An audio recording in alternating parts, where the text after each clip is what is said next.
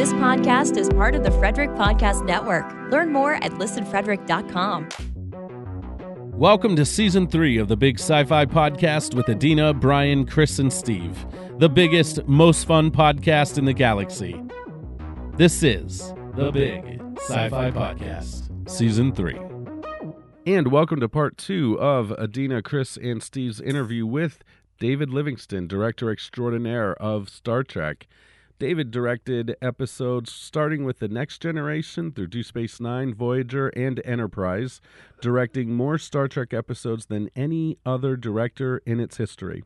And we were pleased to have him on the show. Hope you enjoy part 2 of this interview. But before we dive into that, I want to encourage you to subscribe to our YouTube page, join our Facebook group. Make sure you subscribe, like, share, and write a review for our podcast wherever you listen to. That really helps us get the podcast in front of more people. And now, without any further ado, David Livingston, Part 2.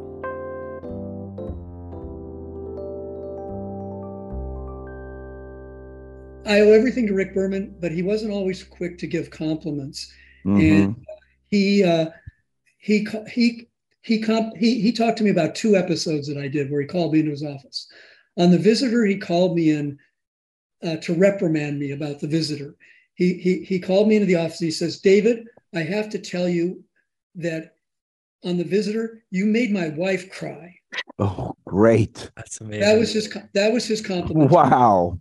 And that was his way of saying, yeah, it was okay. On Shuttlepod 1, which he wrote, Yeah, he called me in and complimented me on what I had done for the show. So that meant to have the right, not only the executive producer, but have the writer of an episode say, thank you for what you contributed to that episode. That meant a lot. That's a big salve to your ego. Mm-hmm. Yeah. So I can't thank you enough. It's the one episode I can watch over and over again because you saw actors acting, and it takes a great written script. It takes great directing. It takes great acting to put together that. I mean, there's been other episodes that you did that are so much fun and interesting, but that one is just like, it's a tour de force, and those 2 guys are still the best of friends because of that episode, I think. Well, they have their show. Yeah, they were exactly. And they surprised me when I did the Shuttlepod, their podcast, that they rehearsed and I didn't even know it. Yeah, they were saying that, which was great. I give them kudos. I didn't need. They were ready to go. They hit the stage running, and they had to because they had a lot of dialogue. Well, there was one thing is that I had when I met Dominic one time, and also if you do speak to him, tell him all of us wish him the best of health. Oh. Yeah, they talk about his injury, and we hope him the best of health. Okay, we'll do. So but again, one of the things was, when we talked to David Gerald about Trouble with Tribbles, and he said how actors improvised. So when I met Dominic, I asked him the question, did you improvise the line when you said, when he asked the question, does T'Pol have a nice bum? And he said, no, it was written in the script. But when I did met him, he wrote on here, on this picture, yes, she has a nice bum. Nice. I think it just kudos to how funny those 2 guys are naturally. And of course, the funniest of them all is the man we interviewed, John Billingsley, without a doubt. Humor. Yeah, John is a special man. He's got a great sense of humor, and he's got a great heart, and he has a great passion for those things that he believes in. That's my. Yeah, go ahead. That's okay. So I've got one question. I don't think you answered this on Shuttlepod that I've been dying to know. How difficult, or even how was it possible to do the mashed potato stunt? Because I think it's where Dominique has to like hold the thing, like hold his finger so that over the hole. Yeah, the breach in the exactly. hole. And then he has to like grab the plate of food, and I'm like, how did he do that? I don't know, but he pulled it off. It was prestidigitation. There were no digital effects in that shot. Yeah, I'm just like, I don't see how that's physically possible. I'm blown away by it. That's Yeah, cool he to did know. well. It's because they practice it. Remember, they practice their story. Right, They yes. knew what they're going to do Mhm. before they went into it. So anyway, but again, enough of Shuttlepod. What I could talk all day long about. Well, but so other than just, Enterprise going a few more years, is there anything else that you wish you had the opportunity to do with Trek that you didn't get to do? It was a gift every time I got to direct. And I directed so many different kinds of episodes that I couldn't have wished for more. Mhm. One of my friends who was one of the episodic directors, he said, David, he was getting burned out on episodic television and on Star Trek particularly. And he says, how do you get up for every episode? And I said, how do you not? It's a gift to be handed this opportunity. Mhm. It was playtime for me. When you're a kid and you're playing with your soldiers, Mhm. and you're moving them around, you're having battles and everything. Same thing when you're directing in this situation. Except now the key difference is those little figures now have emotions, and that makes a big difference. Mhm. What could be more fun than that? Playtime. Yeah, it sounds like it just sounds like the most amazing thing ever. Honestly, like I think like okay, being an actor would be cool, but the idea of directing a Star Trek episode, like there's nothing better than that to me. I agree with you. Nothing better. And you got to write one too, or you're credited with writing the Nagus. Well, let's throw some honesty into the equation. Please. I pitched maybe 40 different story ideas during my career as a producer, and they bought 2 stories. One didn't get produced. It was a story about Data and Mrs. Troy. You're talking about Shuttlepod 1. They were trapped in a shuttle pod out in space, lost in space. And it's how they had to deal with one another because they were, two opposite personalities in every way, shape, and form. Especially Mrs. Troy. Oh my God. Yeah. And my story was how do they resolve the situation and survive without killing each other? So they bought that, never produced. The other one was I wrote a story about Quark being some kind of businessman, and the B story was Jake teaching Nog how to read. Well, they bought the story based on Jake teaching Nog how to read.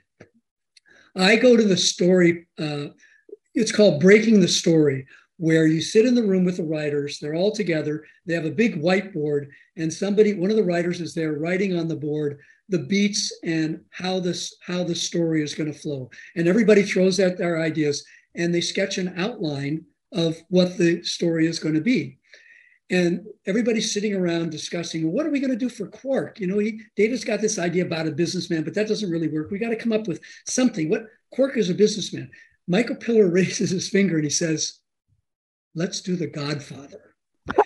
And everybody just went, yes, of course, we're going to do The Godfather. And Michael Piller turns to Ira and says, Ira, write The Godfather.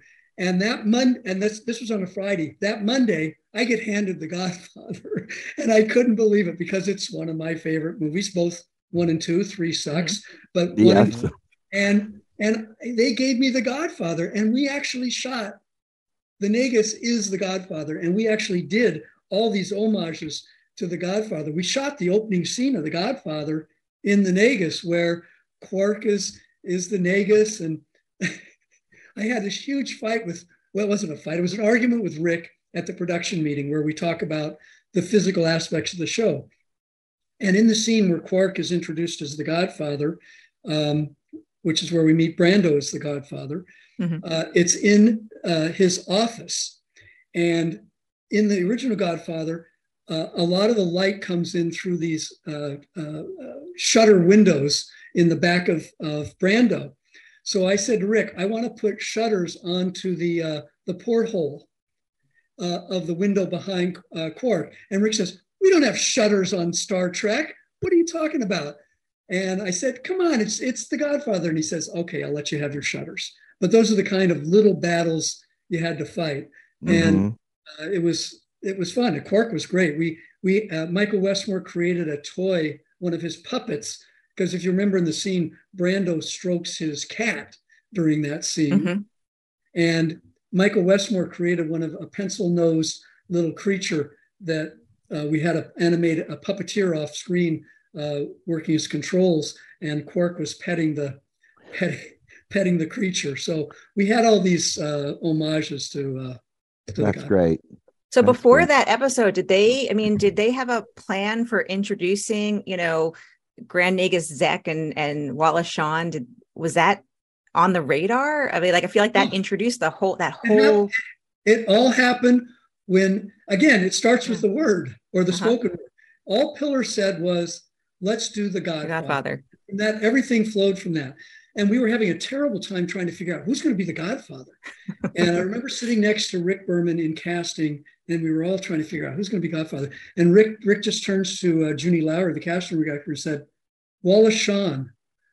Well, yeah, who else but Wallace Shawn? Of course it's Wallace Shawn. Inconceivable. Yes, so great. Yeah. So perfect. I mean, it was perfect, because who else could have played him? He comes across as so delightful.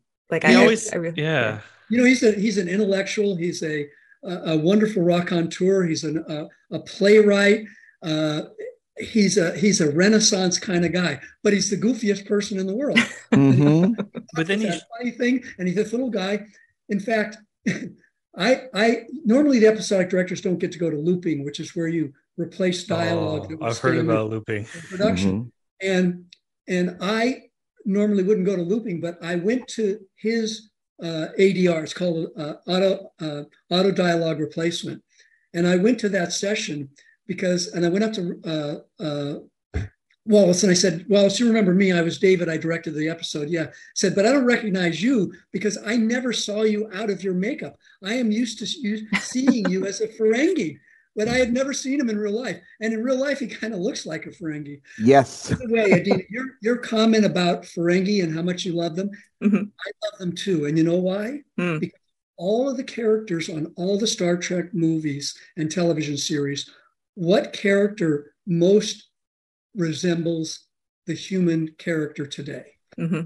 Yeah, without a doubt. Yeah, without a doubt. Well, and there's that whole, I can't remember which episode was it in the naked, but there's an episode where Quark goes on a spiel on how he doesn't understand. Humans were just like us at some point, and he goes on that whole spiel. And I'm like, is it the what is it? The Jem'Hadar when they go camping? And he has that argument with Cisco where he's like, "Hey, we're actually more evolved because you say you've only something like that." Yeah, yes. Where he's like, "We've never had any wars ever in our entire history. You guys had slavery. We didn't have slavery." And it's like, Quark's not wrong.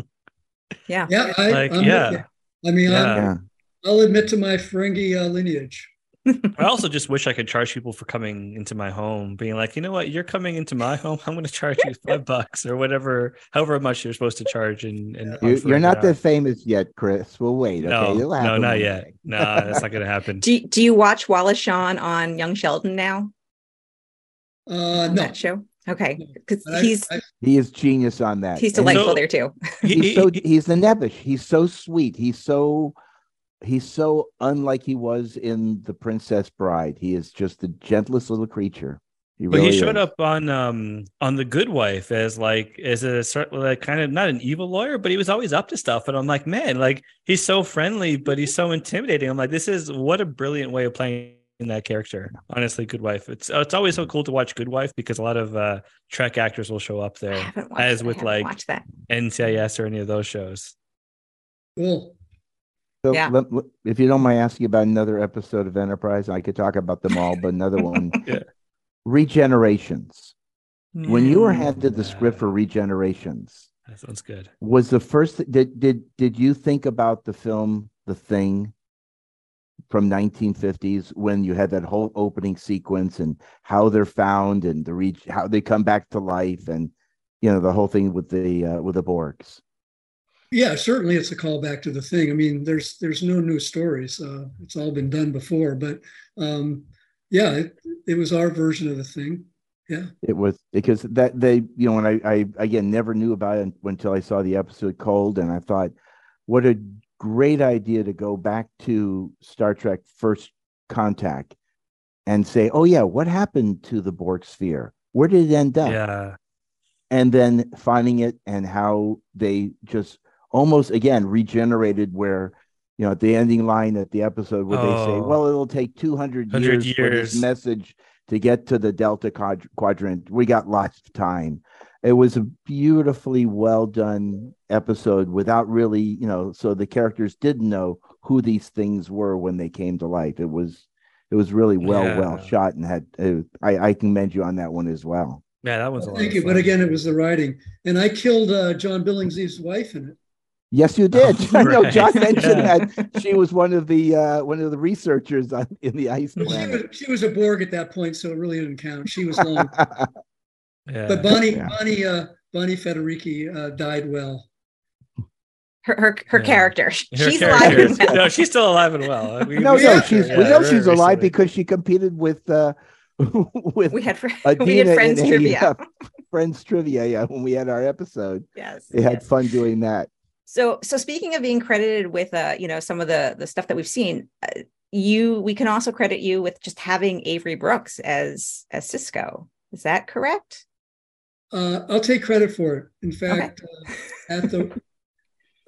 Avery is a very inscrutable, fascinating human being. Very difficult to read. An incredible talent, and the depth of his emotion is a little scary. Mm-hmm. I saw him do a one-man show where he plays Paul Robeson, and it's heartbreaking and yet incredibly moving. And his voice, his singing voice is so profound, but that performance just rips your guts out. He's amazing. When I was a production manager, I did a movie of the week for Showtime. We did a version of Uncle Tom's Cabin, and Avery played Uncle Tom in it. Oh, wow. And when when the casting began on Deep Space Nine, the word came down that Michael Piller wanted to consider African Americans for the role of Commander Sisko. And just immediately, Avery's name popped into my head. I couldn't think of anybody else in my experience, both viewing and working with that. And I read the character of Sisko, and to me, the character of Sisko was Avery Brooks, the Avery Brooks that I knew. Mm-hmm. So I said to Junie Lowry, have you guys thought about Avery? And she said, well, he's on vacation we thought about him, but he's on vacation in the Bahamas. And I said, well, so what? Yeah, give him a call. This is a chance for a man who he does pretty well as an actor and stuff, but this is a chance for a 7-year gig for him. I think he wouldn't mind if you send him the script in the Bahamas mm-hmm. to just see. And she says, okay, we'll send him a script. They send him the script. He gets the job. At the wrap party for Deep Space Nine, again, Avery's not very inscrutable and not one to say what he said to me. But at the wrap party, he came up to me and says, David, I want to thank you for Deep Space Nine. Wow. I melted. Mm-hmm. That's one of the kindest, most generous, beautiful things that an actor has ever said to me, to recognize that I had something to do to get him that job. That meant so much to me because I was a huge believer in Avery all through the series. And there were questions about whether he was right for this part and questions and stuff. And yet he's the soul of it. He is Deep Space Nine. It wouldn't have been the show that it was without that persona. Mm-hmm. No question. Absolutely. I don't even want to imagine it without him. It wouldn't have been that show. Mm-hmm. You needed that I'll use a pretentious word, gravitas, and kind of thing that he had, whatever that was. It worked for sure. It worked. Yeah. No question about it. Yeah. Did you have that kind of impact? Like were you involved in bringing other folks into either DS9 or Voyager or Enterprise? No. Okay. No. I mean, I participate in a lot of castings. Mm-hmm. On Deep Space Nine, I'll tell you just one story about when you know it's right, though. Mm-hmm. we were doing Deep Space Nine casting, and we were casting Odo. And Michael Piller said, yeah, Odo's John Wayne. We want John Wayne for this part. Okay. Yeah. So this guy, Rene Auberjonois, this effete, pretentious, elitist, prissy person, walks into the room in full character and proceeds to do Odo exactly as he would do it for 7 years in the room. Wow. In the audition. I was sitting next to Rick Berman, and Rick kicks me under the table as soon as Odo starts to talk. He literally kicked me. And I looked at him and I said, yeah, you're right. Yeah. But it was a struggle because everybody had to convince Michael Piller that we don't need John Wayne, we need Rene Auberjonois. Mm-hmm. Who else could have played Odo? I mean, it was perfect casting. But writers, everybody gets certain things in their mind. Sure. And it's hard to shake them out of that conceit. But thank goodness, Michael finally saw the light. And Rene, God bless his soul, he was something special. Yeah, he was incredible. Like, he's becoming, like, I would say it's hard because I've always been like, Data was my favorite character in Trek. But now Odo is so close because he's so complex, and there's a gruffness, but a sweetness to him. And like we were talking about the Data and Troy's mom, but like Odo and her are also a really good combination, like a very good duo. Mm-hmm. Yeah, that is kind of comes out of nowhere, but it makes sense and it fits. Well, partly because of that scene, right? Yeah. That one scene where they are locked together in the elevator. Yeah. Yes. Yeah, that was that was wonderful. Yeah, well, the one episode of DS9 I absolutely adore because of the subject is Take Me Out to the Holodeck. Mm-hmm. And where there's the scene where Odo's in his room and he's practicing how to be an umpire. Mm-hmm. And it's just so funny. Mm-hmm. Just so funny. He pulls it off so well. He plays the pretentious umpire perfectly. So yeah, it just showed his tremendous range as an actor. Mm-hmm. And when he gets into it with Cisco, when Cisco touches him, like when he's getting mad about a call, and then he starts quoting the rule book, like what a perfect scene. So why are we spending so much time talking about Deep Space Nine and Enterprise and a little Next Generation? And we haven't mentioned Voyager, I think, once. We haven't gotten to Voyager yet. That's true. Do you spend, I feel like, David, I feel like you do spend a lot of time probably talking about the same episodes on Deep Space Nine, the same episodes on Enterprise. What about Voyager? Why aren't we talking about Voyager as much? I think I directed the most of Voyager than the other series. Right.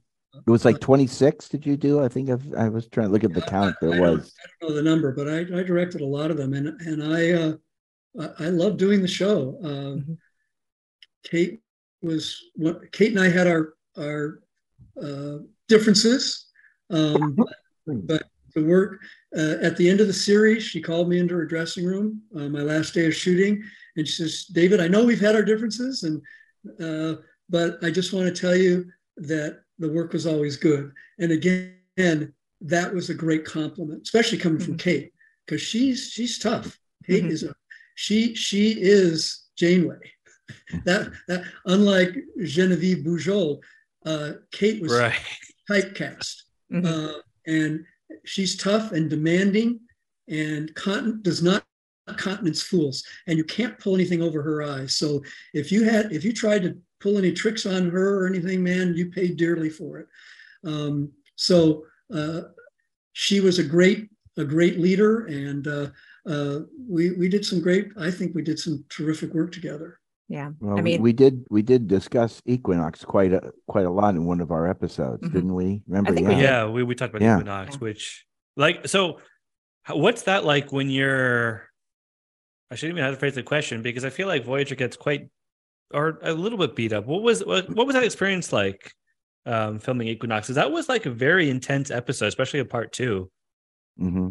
Where Janeway really goes crazy. Yeah, that's the one where I'm like, okay, Janeway, I love you. Yeah, she's like, I'm out for blood. I want revenge. I want him dead, That's with Ransom in it, right? Yeah, with Ransom. Yeah, Academy Award winning actor. I got to do both parts of that the season closed and the opening again.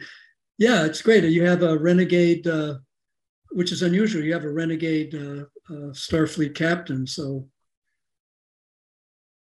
I don't know much more to. Well, and that's another question. You got to shoot both ends of those, episode 1 and episode 2. You directed both of those. When you are given, like, okay, I'm getting back to Enterprise, but there was some 3-episode arc episodes in Enterprise, but you only directed one of the 3. Was it hard working with? Did you have to sit down with the other directors and keep continuity with the way you were going to direct something? Well, no. If you did the first one, it's not an issue. If you did the second, or as you said, the third one, you wanted to see what occurred, but you have to go with your own gut and interpret the material as you see fit. So, and you not only look at the episode, you read the previous episodes as well to make sure you've got the arc down. Mm-hmm. Yeah. But that doesn't seem intuitive. Like if you have a 2-part episode, that does not seem intuitive to me to make the decision that we're going to have a different director for each part. Well, but by nature, in between seasons, you can have the same director, but generally you can't have the same director unless you shoot it back to back. In episodic television, it's alternating. You can't have the same director do the first one. I get you. So when I did, let's see, I did an episode called The Killing Game. I did The Killing Game Part 1. Another director came in and did Part 2 because that was the next episode shot. I couldn't do the second episode because they were prepping it while I was shooting. So generally that's the case. Now, I guess today things are different, and you could have a director prepare 2 hours back to back and then shoot them as one piece. But that was not the case on Star Trek. You always had, you could only do one episode at a time, unless it was season ending, and then you didn't have then easily you could go to the next one. So you're saying that if sorry, go ahead. No, I was gonna ask the question, which was, we have all these new episodes, the new series of Star Trek series. Now you've got Picard, and you've got Strange New Worlds, and you've got Discovery. Have they ever approached you and said, "Hey, what you doing, David? You bored? Would you like to direct one of our new series episodes?" No, but if you'd like to contact them and let them know that I'm available. Can we make that happen? Can we call someone? Because I feel like that'd be great. Like David Livingston, come on, they should get you for Star Jonathan Trek. Frakes directed, he directed episode or 2 of Picard. I'm going, why not David? He's Jonathan Frakes. When Brandon was on Orville, he got me an interview with Seth, but Seth wouldn't hire me. What? Okay. You've got a body of work that says so much about your ability to make science fiction episodic TV. If you got the call tomorrow, would you go, yeah, I could do it, or I would do it? What do you think, Steve? The answer is yes, of course. Let's make it happen. So you just said it doesn't. The body of work doesn't matter. So what does matter? Well, if I was 45 years old, I'm 73. So there's ageism. There's the fact that it's in the past. I mean, that's 20 years ago. But he's also a big Trekkie. Like the Orville's inspired by TNG. He did hire some Star Trek directors. He hired Jim Conway, who directed the pilot for Enterprise, as well as a lot of other Star Trek shows. And he hired Frakes, and I'm not sure if he hired anybody else from the original or some of the Star Trek directors. Yeah. Do you watch any of the new shows? I do not. Okay. Yeah, I'm curious. If you were watching it, would it be with that kind of eye of, I was a director, so I have these thoughts, versus would you be watching it as a fan? But if you're not watching it at all, then I watch other stuff. It's funny. It's funny you said it, because when we interviewed Doug Drexler and we asked him the same question, Doug, do you watch the new series? He goes, nope. We go in, he goes, because I'm not involved in it. Yeah. It doesn't interest me. Yeah. Again, That's true for me.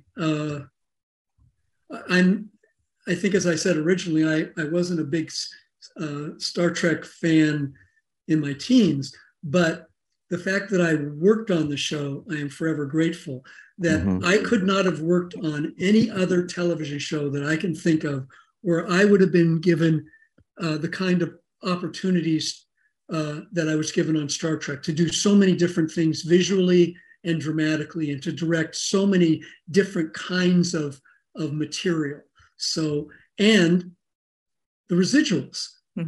It's the gift that keeps on giving. Yeah.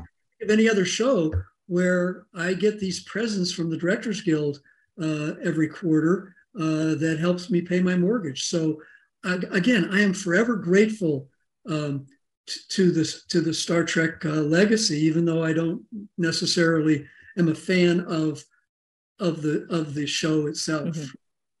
Oh, and I just want to let you know, I was a big fan of The Man from U.N.C.L.E. as well. I grew up in. They were the coolest two dudes on television. Absolutely. And I don't think I've ever seen it. It's a great show.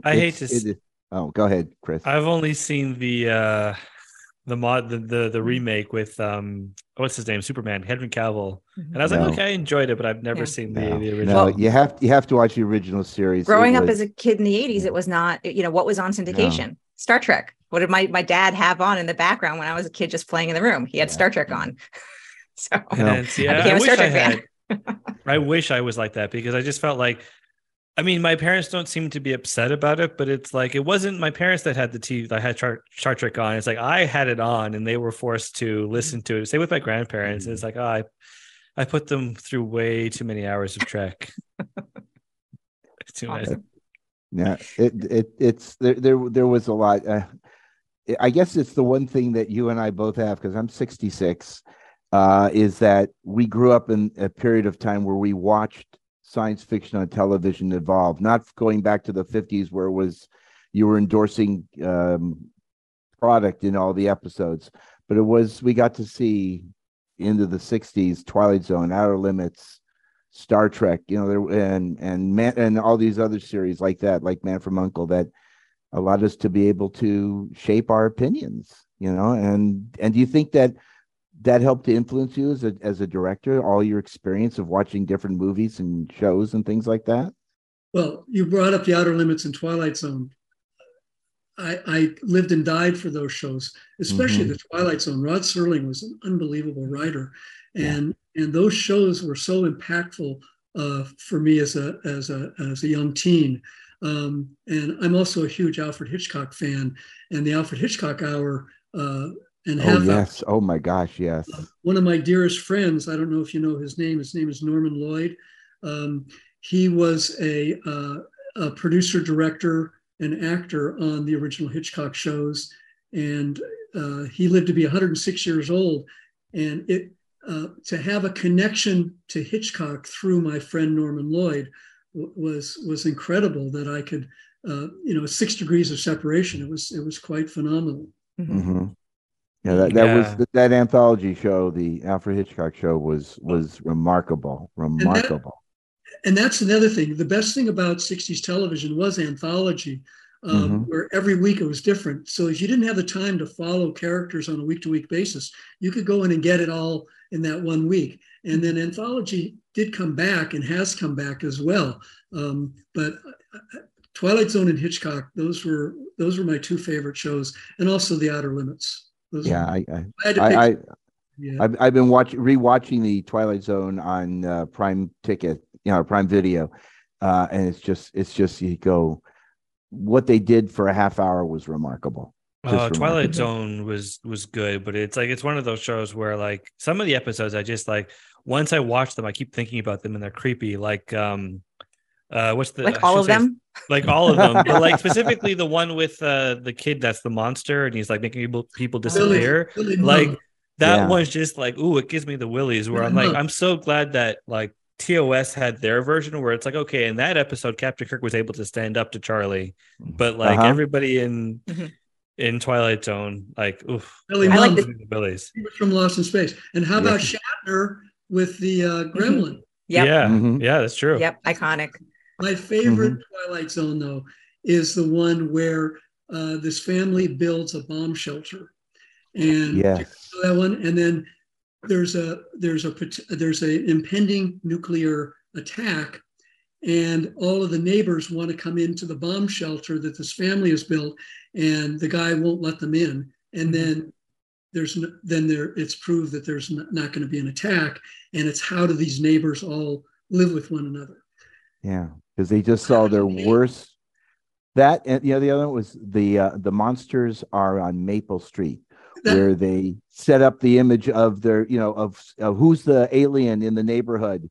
Okay. And it turns out that's an example of who is the person you don't trust amongst your friends. Exactly. Wow. Yeah, and the one about the bomb shelter, in the 8th grade, it was we actually read it as a short story. It was anthologized. Oh, wow. So that showed you the impact of a television show, the modern literature. But you're right about the show you're talking about as well. Again, this is Rod Serling and his brilliant writing and his writers. Again, it all starts. I wanted to be a writer. I'm not a writer. I recognize that. I have great respect for them. You should have all the writers on the show. We have great respect for our good friend Adina and her book. Yeah, a very old writer. Exactly. I agree with 4 in the works. Her books are a delight, and I can't wait to see what happens to Ruby in book number 3 once I get started on it. Thank you. Good for you. Yeah.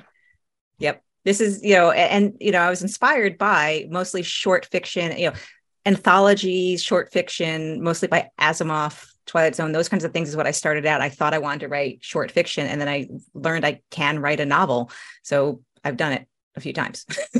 Steve, did you ever see Ray Bradbury taking a bus around town and riding his bike and stuff? No, but actually I went to see a stage production of The Martian Chronicles at a little theater on Riverside Drive near Dodger Stadium. I can't remember the name of the theater. And we were in there, and everybody's all abuzz going, you know who's here tonight? Who's here tonight? Ray Bradbury's here tonight. And they go, come on, Steve, don't you want to get his autograph? And I said, no. And they said, you're crazy. So I refused. And I went up and I said, well, we're going to go to, the second act. I'm going to go use the restroom. And who's standing there? Ray Bradbury. And I walked up and I said, Mr. Bradbury, I have a question for you. And he said, what's that? And I said, when you write a novel, do you do an outline or do you just start typing? He said, I just start typing. I said, thank you. I didn't want his autograph. I didn't want, we didn't cameras to have around at that time. There's 1970 something. But just to meet him and to ask him a question was, and one that had always burned in my mind as to a great writer, how he gets started. That was really cool. That is very cool. And for a futurist, the guy didn't have a car. Really? He didn't believe in all this mechanized stuff and stuff. I used to see him around town and walking and stuff. But you brought up a thing about writers and stuff and meeting famous people. We, as you guys probably know, and some of the fans, we had Stephen Hawking on the show, and I got to meet Stephen Hawking. Oh, wow. How cool was that? That was amazing, that episode. Oh my God. Yes. Yeah. The card game. What a brilliant idea. It was. He had the greatest sense of humor, and he told a joke when we were all standing around him. And it took him about 2 minutes to do the setup of the joke. And then we're all waiting, and then for the punchline. And then it takes him like another 30 seconds to deliver the punchline. But it was hilarious, and everybody cracked up. But it took him about 3 minutes to do it because he's blowing into this tube, trying to spelling out each word, every letter of the. But we got it, and it was hilarious. He was like this little gnomish guy, and it was horrible to just see him sitting in this thing all racked with ALS, is it? Mm-hmm. It was horrible to see this incredible mind trapped in this body, but to be able to be in the same room as Stephen Hawking and to have him actually communicate with you, that rivals you getting to pee next to Ray Bradbury. Yeah. When my wife and I went to London in 2019, I had to go seek out where he was entombed in London. just to pay my respects because, my mother, she had a stroke and she was paralyzed on half of her body, and she used to complain and whine about it. And I said, Mom, you're here complaining about being this.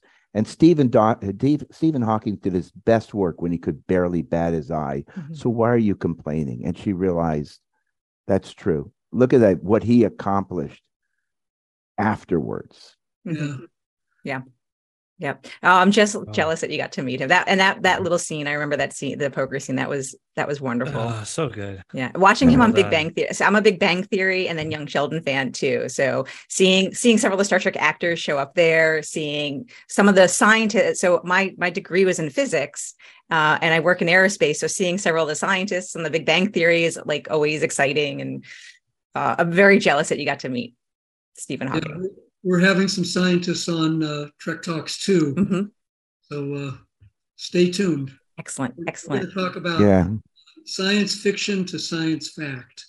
And that's some of the things that I write and talk about too, because I care very deeply about trying to get the next generation of kids interested in science. And I like to use science fiction as a way to kind of generate the interest in science. Like if you see something in science fiction, is that real or not? Or could that be real or not? And use it. Because that's kind of, Star Wars and Star Trek brought me in that way. And that's why I try to motivate the next generation to do the same thing. Because we're desperate for people to come into the sciences right now.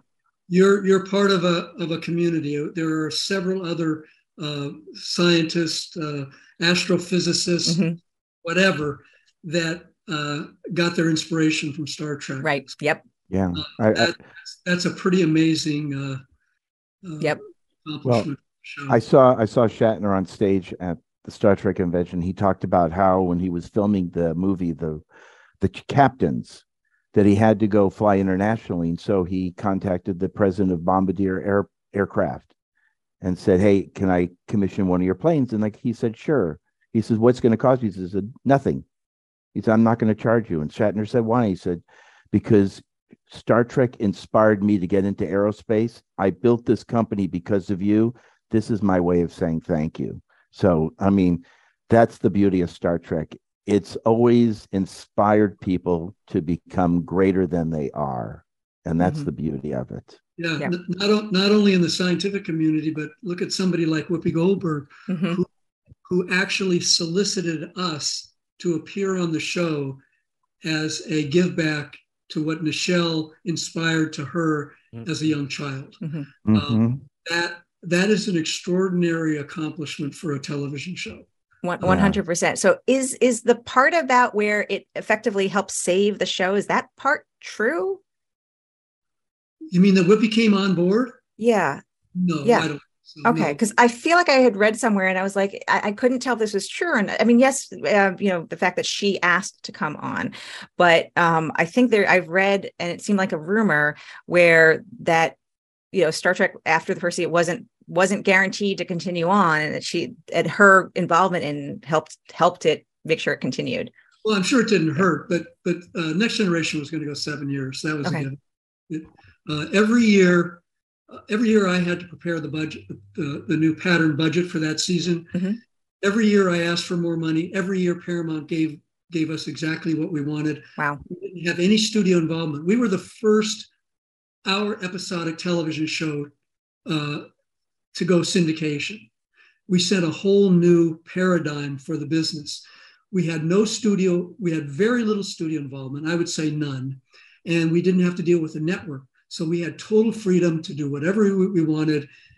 Paramount had a cash cow. They knew they had it. They weren't going to let the thing go for, they were going to make sure it went 7 years. And the only reason it didn't go the extra 8th season, which the cast agreed that they would do, even though they were only contractually obligated for 7 years, was that the feature division said, no, we want to do a feature film.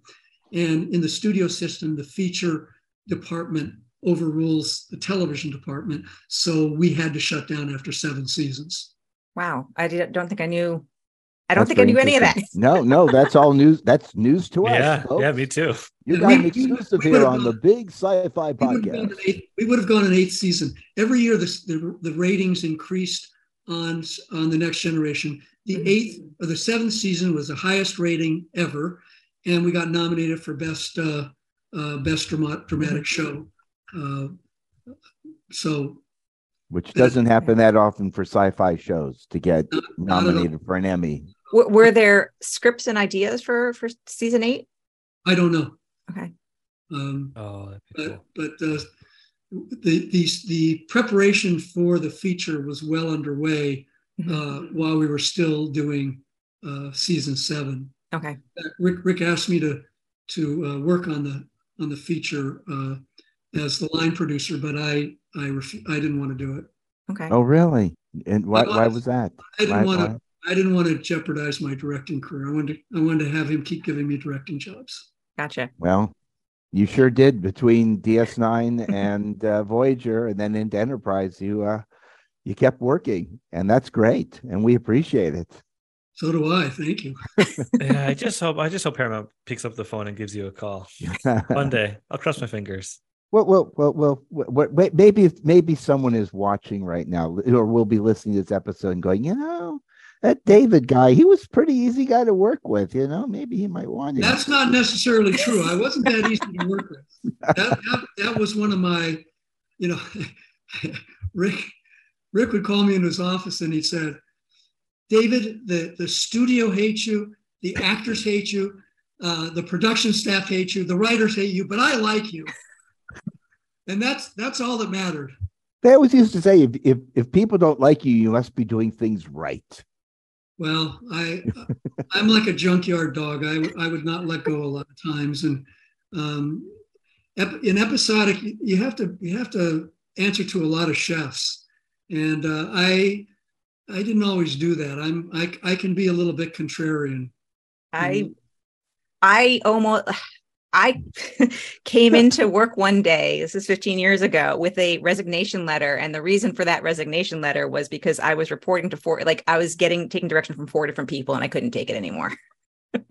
Yeah, not fun. No, you got to answer to one person in life. Yep. At a time. Well, no, I mean, ultimately you have to answer yourself. Well, okay. Yes. Yeah.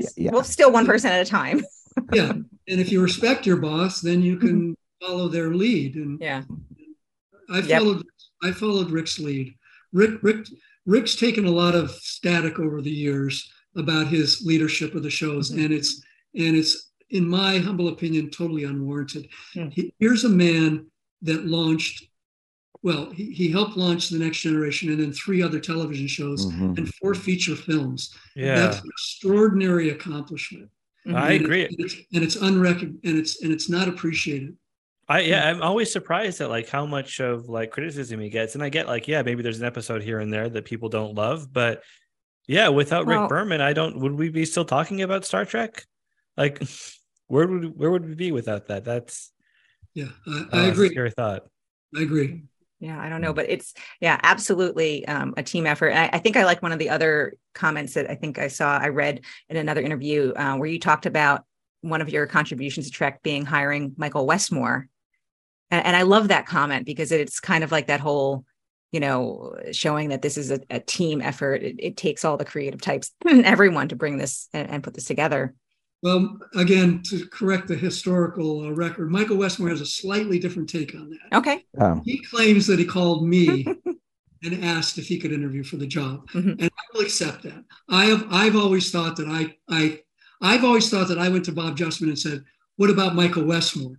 Well, I did do that, but it was after Michael Westmore called me. And at that point, Michael Westmore was an Academy Award winning makeup artist. But the reason he won the Academy Award because of his work on prosthesis makeup. And that's exactly what we needed. And Michael Westmore is brilliant, All the different makeups that he came up with are extraordinary. And I said, how do you do that, Michael? And I was in the makeup room one day in his office and he showed me his bookshelf and they were all of these weird creatures, salamanders and sea creatures and lizards and all that kind of stuff. And he'd go through and look at all these different kind of real life creatures and get inspiration from those for his makeups. But yes, that was one of my great calls. I'll take credit for it. Okay. No, We're happy to give you that credit. And it's interesting that, that how many certain people technically stayed on through all the series. Mike and Denise Okuda, you see them through every season of all the 4 different Star Trek series. The same thing you see Doug Drexler involved in all of them. And I'm sure did you, with this continuity from a series to series and seeing these same people coming back again, did that make it easier for you to do your job? Of course, because the show ran on automatic. The reason that I quit as a producer is I was bored. I didn't have anything to do because everybody knew their jobs. It was all by rote. And we had this incredible group of artists that they didn't need any guidance. They knew exactly what they had to do. The Okudas and today I still have friendships with them. The Okudas are dear friends of ours, and Herman Zimmerman went through the whole thing and the features and the TV shows. A bunch of people. You mentioned Doug Drexler. Tons of people. Marvin Rush. That's another thing I'll take some credit for, is getting Marvin Rush on the show as a director of photography, who came in on the 3rd year of The Next Generation and ended up all the way through Enterprise, alternating with Jonathan West on various shows. Yeah. I think that's the beauty of why all the 4 series work so well, is because there was this true continuity with the people above the line, and as you say, people below the line that made things happen. Yeah, it didn't hurt, but we had incredibly talented people. You could have had a bunch of, lummoxes and, and continuity wouldn't have mattered a whit. But the number of craft and technical Emmys that the show was not only nominated for, but that we won, is testament to the craft's creativity. So again, they made my job easy because they were so extraordinarily talented and also responsible to the financial limitations of the show. And the time constraints. One of the things people don't understand is that Star Trek had to create everything every 7 or 8 days out of whole cloth. It wasn't like you could go to a house in Encino and shoot the interior of somebody's living room and shoot 7 pages there that day. No, you had to build something that looked like it belonged in another century. Everything had to be created. The costumes, the makeup, the sets, all of the physical elements of the show don't exist in our reality unless we do a time travel show. So we interviewed these people that had to come up with this every single episode. That's amazing. Crazy amount. Amazing accomplishment. Well, we interviewed Mike Moore, who does prop production, and how he was told, like, okay, we want these pulse rifles made, and how he said, I need them tomorrow. Yeah. And then he's going to make another dozen of them for Monday. It is to be able to rely upon people like that who could do that work for you and to get it done. Just must have made your life a lot less of a living hell. Well, it was never a living hell. Okay. Dan Curry, who was the visual effects supervisor and alternated with Rob Legato, multi-Academy Award-winning visual effects supervisor. But Dan Curry not only did visual effects, he also designed a lot of the props, as you were talking about, like the batleth and all of this weaponry. And just to give you an example of the background these people come from, Dan spent a lot of time in Thailand and in that area, claiming that he was working with NGOs, but I really think he was in the CIA, which he will not admit to publicly. During that time, he learned about all these martial art weaponry, and he brought that knowledge back to Star Trek and designed a lot of the weaponry that you see based upon his real life experience. So again, it's these artists drawing on their personal experience and putting it in to the designs for use on the show. That's fantastic. Yeah, very cool. So we're closing in on our time for today. So I want to first say, David, do you have any final thoughts you want to share with us? about anything? No, thank you for having me. It's a lot of fun to do these because I didn't do these for many years. And my wife said, they're asking you might have fun in doing it. And it's been terrific because I've reconnected with people that I've not seen in decades. I've gone to a couple of several conventions. I did Las Vegas again this year. It's so wonderful to reconnect with these people that we had this commonality of experience and created something that meant so much to so many people. That is so gratifying to have people say that they were emotionally affected by what happened.